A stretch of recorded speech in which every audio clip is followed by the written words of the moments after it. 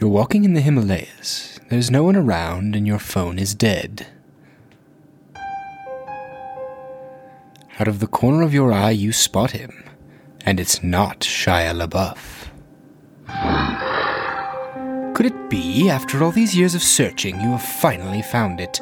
That horrid creature that haunts your dreams at night, ever since you first saw his stop-motion glory in Rudolph the Red-Nosed Reindeer. An expert in your field, you've proven the existence of Sasquatch and his distant cousin, Bigfoot. Child's play. You've made friends with the majestic beast of the loch, and you even have photographs of Man-Bear Pig and the ever-elusive bear holding a shark. But none of this matters. None of this sates your unending hunger for proof that the one true monster exists. The abominable snowman. The Yeti. You run towards it, trigger finger on your camera shutter, ready to have your dreams realized, but as you draw near, dread overcomes you. For before you it is not the Yeti, but rather an incredibly cute bear. Your search for the real Yeti will have to continue, and if you're going to find them, you're going to have to search an entirely separate range of mountains.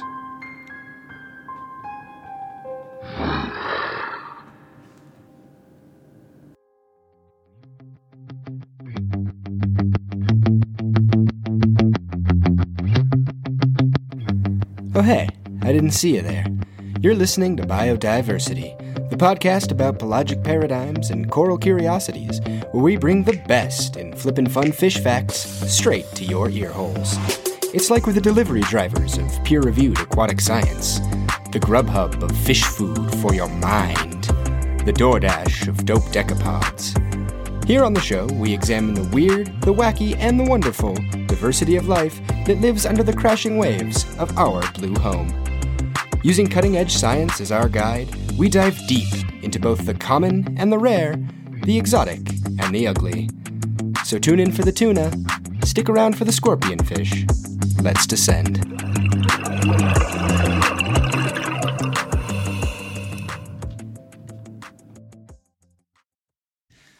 Today on the show, the Yeti. Yep, that's right, they exist. And not only one of them, thousands of them. And not only that, they are also phenomenal dancers.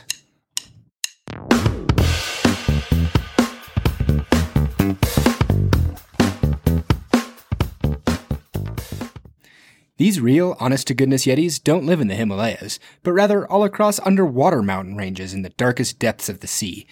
And they're a little more crusty than you might think. And that's because they're crustaceans. I am, of course, referring to a cute little decapod that we commonly know as the Yeti crab. A lot of the information and the inspiration for the show today actually comes from a singular scientific paper. This one's called Dancing for Food in the Deep Sea, Bacterial Farming by a New Species of Yeti Crab by Andrew R. Thurber and his associates. And, yes, just yes. That is such a poetic name. Who says art and science can't meet? The name alone just evokes this image of a graceful crustacean pirouetting on a dark stage the world may never see. One day, little ballerina, your act will be known to the world. Now, it's worth noting that this paper is old. It's coming at you straight from the year 2011. You know, a simpler time. I remember that there was a cool supercomputer that won at Jeopardy, and people were preparing for this apocalypse that was supposed to be coming in the next year. Weird that was 8 years too early. Get it together, Mayans. The point here is that there is so little research on these little guys. I mean, I'm getting most of my information from a paper that's 9 years old. There are a few others out there that I've read, and there has been some cool research that is more recent into the few known species, but they truly are still a mystery.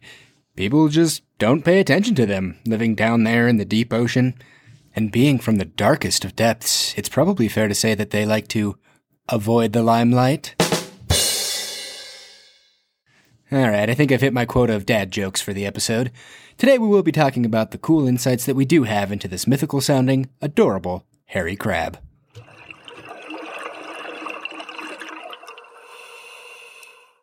There is a lot that makes the Yeti crab so cool and noteworthy, but before we start discussing what exactly those are, we should take a few moments to discuss what Yeti crabs actually are. The term Yeti crab actually refers to a small collection of related species of deep-sea squat lobsters. Now, that can be misleading, but they are more closely related to true crabs than they are our tasty-tailed friends. Taxonomically, we are talking about the genus Kiwa, under which there are currently 4 named species and 2 undescribed species. The initial discovery and naming was made in 2006 in a paper by McPherson et al., which described them as white, quote, hairy, unquote, crustaceans. And honestly, that's about as true and accurate as a description as you're going to get. For the most part, they are white in coloration and absolutely covered in these white hairs. That's why they're even called Yeti crabs. The white coloration and the white hairs really together evoke images of the mythical beast from Himalayan legend. One of the species has these large frontal claws, almost the length of its body, that are completely covered in the hairs, and another one has its highest concentration on its ventral surface, or what the average person might call its chest. If you have time at the moment, take a few seconds to Google Yeti crab and see what I'm talking about. They are so adorable, I can't even. These little guys are, in fact, little. They are not big like some of our reef-crawling decapod friends. In fact, most of them are under 15 centimeters in total length. That's less than 6 inches for our far inferior Imperial System friends. Don't worry, I still love you regardless of your terrible choices in measuring units. They can be found in large clusters on the deep sea floor and are just part of this incredible, vibrant community of life that can be found down there. Due to the dark conditions, they lack any sort of pigmentation, and they are currently thought to be blind. All Yeti crabs are currently grouped in the genus Kiwa, and the first cool fact about them is actually this name right here and why it was picked. So, before we board the magic school bus and dive into the nitty-gritty of Yeti biology, let's take a little learning side trip and talk about nomenclature.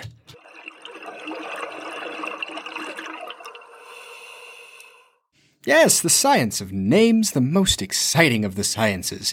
If you aren't hyped to talk names with me right here, right now, you can promptly take a left turn at Albuquerque and get right out of my face. Well, of course, the common name of Yeti crab obviously derives from the white hairy appearance reminiscent of that legendary cryptid. The scientific naming of Kiwa actually comes from a different mythology. We're going to go ahead and trade the Himalayas for volcanoes and snowstorms for waves, as we're going to venture all the way over to Oceania and the amazing realm of Polynesian mythology. Now, a bit of a disclaimer here. I feel the need to note that I am by no means an expert on the mythology, and all of this side tangent comes from internet research. I hope I did it justice, but if there are any listeners that have experience on the subject from either a personal or a scholarly viewpoint, I'd love to hear from you, chat with you a bit, and correct any errors that I made. Also, I will try my best to pronounce things correctly. So, initially, the name Kiwa was chosen to refer to, quote, the goddess of shellfish in Polynesian mythology, unquote, and the word gender assigned was feminine. Now, presumably the authors of the original paper had more pressing things to do than to verify their mythological fact. Shame. But in actuality, this is now referred to as a mistake. The real origin of that name is much more complex and, honestly, much more fascinating. Polynesian mythology is, of course, a huge topic, concerning several distinct cultures that both derive and deviate from a shared oral tradition. As the indigenous peoples spread across the Pacific Islands, they took their stories with them, conveying, changing, and adapting them as time marched on. The name Kiwa, in actuality, stems from the stories of the Maori people, these being the indigenous people of mainland New Zealand. In Maori mythology, Kiwa is the name of a male divine guardian of the sea, and he cuts quite a different figure than what comes to mind when one thinks the goddess of shellfish. By some accounts, Kiwa was one of the sons of the two beings whose union created all life, Rangi the Skyfather and Papa the Earth Mother. Kiwa was one of several children, who, from this union, would form the first gods. Kiwa's particular dominion was the sea. He helped oversee and regulate many of the interconnected processes that life in the sea undertakes. Now, in Maori culture, genealogy, or the concept of one's ancestry, is really, really important. They actually even have a word just for this, whakapapa, and we see its influence throughout Maori culture. One important facet of this mindset is that any given phenomena can be explained as having come from two parental phenomena. For instance, the personification of streams and freshwater, Perowanua, was born of the union of Tane, the god of forest and birds, and Hinemonga, the mountain maid. She, in turn, was the mother of Rakahore, a personification of rock. All of this genealogy and family tree history can be traced all the way back to that primordial Skyfather and Earth Mother, whose union bore Kiwa and many of the first gods. Now, this is leading up to something stunning, I promise, but in order to get there, we're going to have to look at the genealogy of Kiwa a little bit more closely. As previously stated, Kiwa was a guardian of the sea who himself was born of Rangi and Papa. By some accounts, over the course of time, the guardian took 2 different wives. The first was actually already mentioned, Parawenuamea, the ancestor of freshwater streams. After that marriage, he took a second wife, Hinemoana, a personification of the sea. Now, in this second union, Kiwa and Hinemoana had a number of children who, get ready for it, were the direct ancestors of many modern-day sea life species that we know today. One child was the ancestor of sea urchins, another was the ancestor of eels, and others still the ancestors of octopuses or mollusks. So, in a nutshell, what this means is that Kiwa was not a goddess presiding over the delicious, buttery realm of exoskeleton-protected aquatic invertebrates, but rather the father of the ancestors of many, many beautiful marine life species. And our humble little Yeti crab, dancing in the swirling, chemical-saturated waters of the deep, is named in honor of this divine being. How cool is that?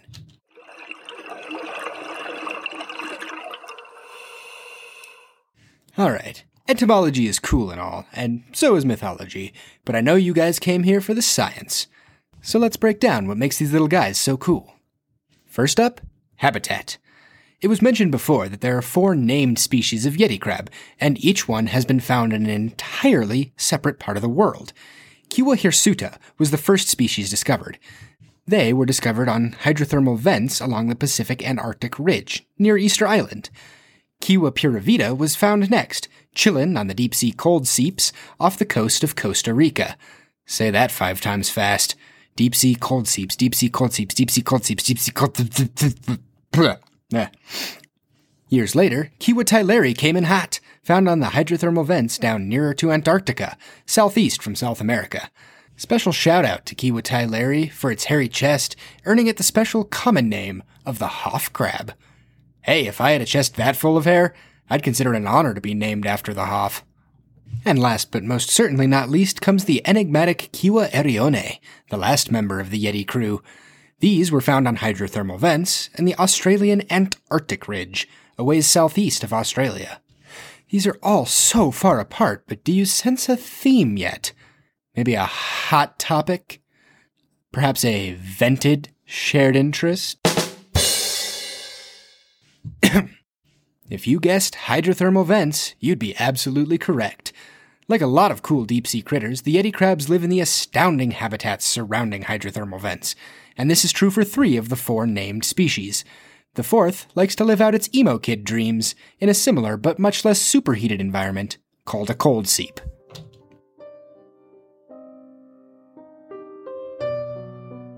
These seeps are cold, just like my soul.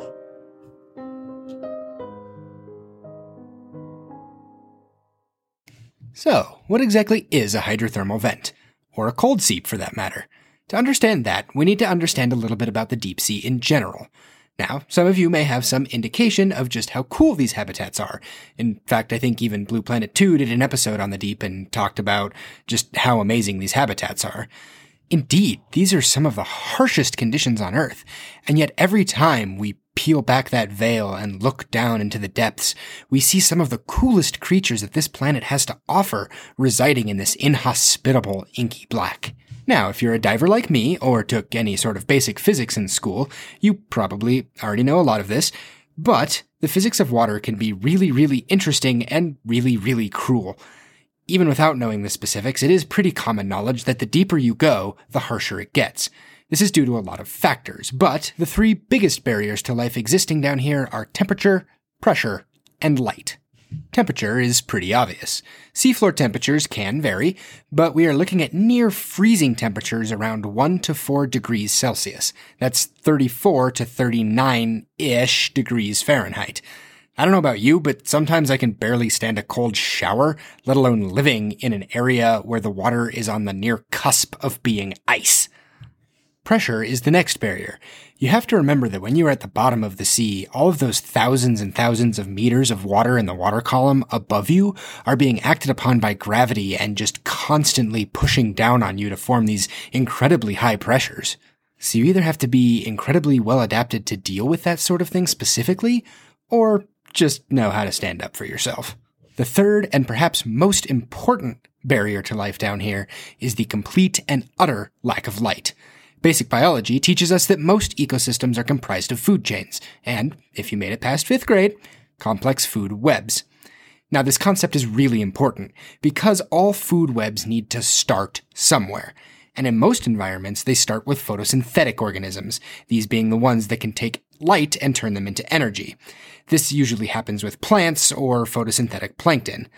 The energy made by these organisms is then consumed by the next creature higher up on the chain and passed higher and higher until we get to the top, those being our apex predators.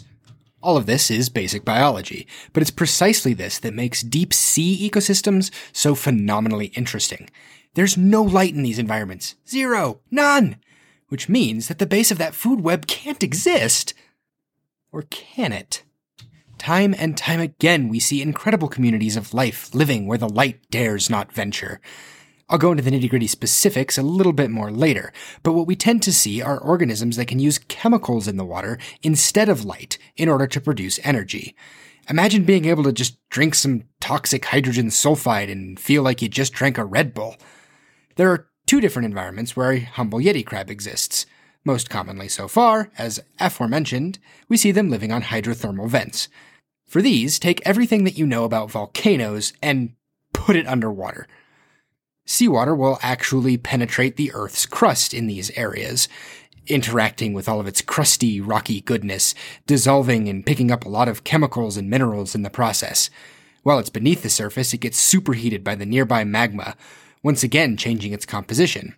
This new, hot, mineral-enriched seawater can now officially be called vent fluid, and since heat rises, it will rise back towards the surface, often forcefully being ejected in this tumultuous chimney-style fashion at around 400 degrees Celsius.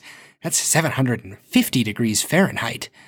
The metals and other chemicals that the fluid picked up from its journey into the Earth are actually the chemicals that these organisms living in these environments will use for chemosynthesis. The other environment, a cold seep, is a different way to get a similar result of these chemical-rich waters. Also found in areas of tectonic plate activity, a cold seep is an area where the chemicals in the Earth's crust, again, these chemicals like hydrogen sulfide and also methane, simply leak out or seep out into the ocean above. Sometimes this adds salt from the crust as well, and can make this cool kind of lake within an ocean effect. The dense, salty water sinks into craters below the surrounding normal seawaters, what with its normal levels of salts and stuff. And the result? It's like looking at a quite literal lake of water while you are already underwater. It's so cool! These 2 similar and yet distinctly different areas are where we find our Himalayan snow monster, waving its arms through the chemical-saturated waters like a delicate ballerina.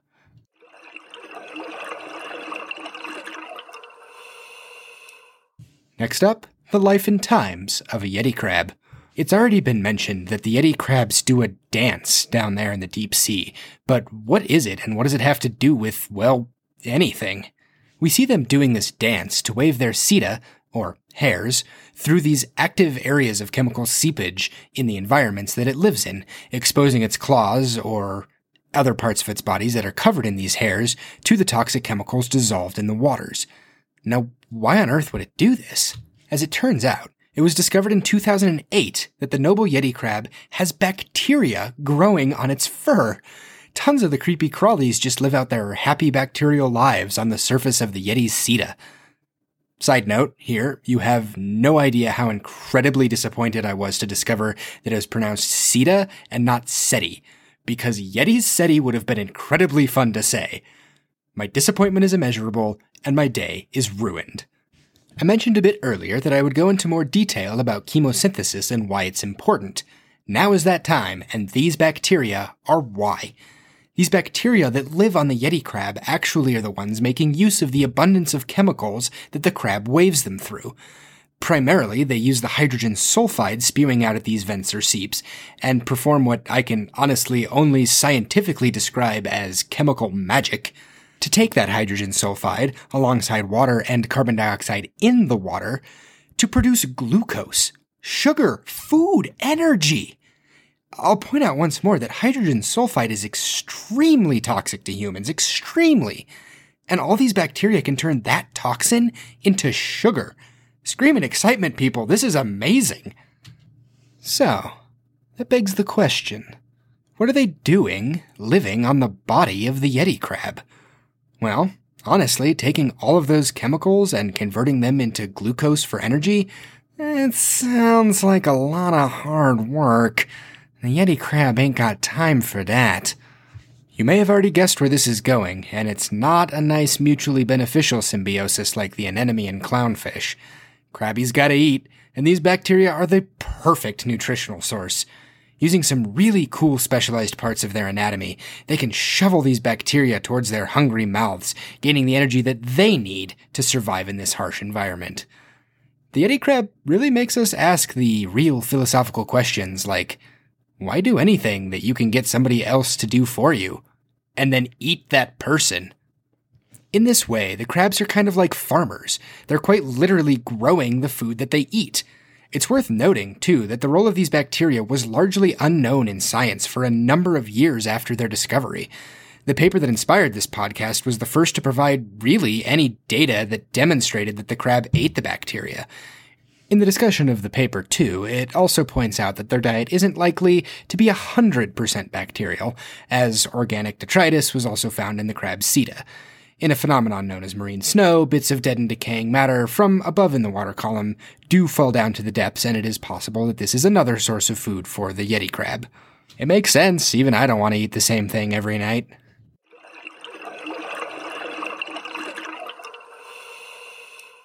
Last up on our Yeti tour, anatomy. So, without launching into another riveting mythological tale, let's talk a little bit about why decapods are called decapods, and what cool specializations the Yeti crab has that makes it so fascinating. All animals in the order Decapoda derive their name from having 10 legs. Deca, 10, and poda, legs. This is the one common trait that unites all crustaceans within this order, having 10 legs arranged around segments on the thorax. My first thought when I read this was, honestly, what kind of bad juju you smoking? Just take a look at the noble shrimp, what with its myriad appendages gracefully swimming through the blue, and tell me again that that creature only has 10 legs. And every image of the majestic Yeti crab that I've seen, I do not count 10 legs, good sir. But, as it often does, science has once again made me the fool. While some decapods can have up to 38 appendages, only 10 are ever considered truly legs. These are called the pariapods, and actually most oftentimes include the crustacean's big claw arms. Those big claws, in science mumbo jargon, are called the chelipeds. Personally, I think claw sounds way cooler. When's the last time you've heard of a supervillain called the cheliped? The other part about decapod anatomy that I find endlessly fascinating is their mouth parts. Decapods usually have paired appendages that assist them in feeding, and these are called the maxillipeds. Honestly, watching the maxillipeds do their thing is almost hypnotic. I'll post a video that I shot of a bigger crab and its maxillipeds doing their thing in the show notes. Go take a look and tell me that you're not hypnotized and gonna welcome our new crustacean overlords to the planet. Both the pariapods, the legs, and the maxillipeds, those mouth parts, are incredibly unique and specialized on our friend the Yeti. First up, let's talk about the pariapods.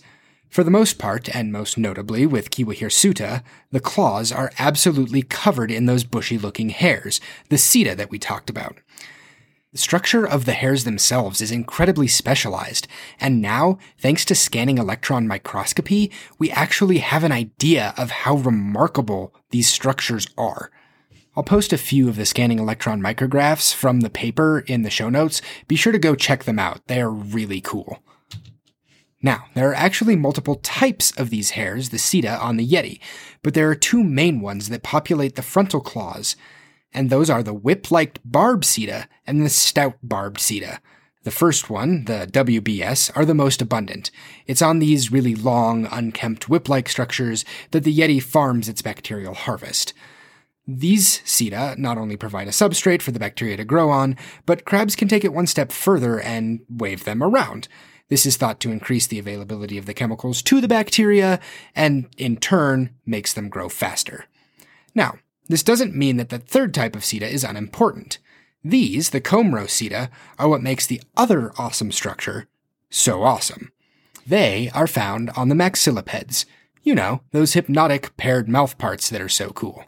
Specifically, let me direct your attention to the third maxilliped, the third in a number of paired appendages all working together to eat.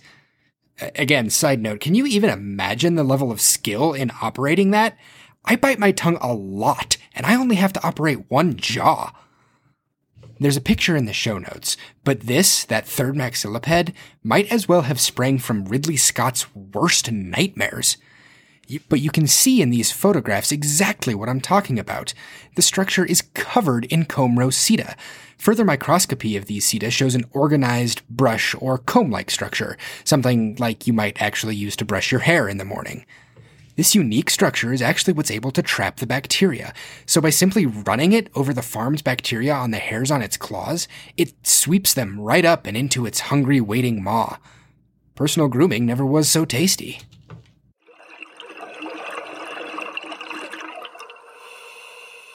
So there you have it, a little glimpse into the dark world of the Yeti. Is it a mythical snow monster? No. Has it still clawed its way into my heart? Absolutely. Where else but our home planet of Earth are you going to find a crab that A, is covered in enough chest hair to rival David Hasselhoff, B, farms its own food with nightmare fuel-looking appendages, C, is named after an ocean guardian father figure, and D, is also a phenomenal dancer? I don't know, and I'm not sure I care to. I love the treasures that we have on our planet. Damn, ocean. You cool. That wraps up today's show of biodiversity. You have my blessing to flex your newfound knowledge on all your friends. They'll dolphinitely love hearing about it. And remember, if you can believe in the Yeti, you can believe in yourself. I'll see you next time.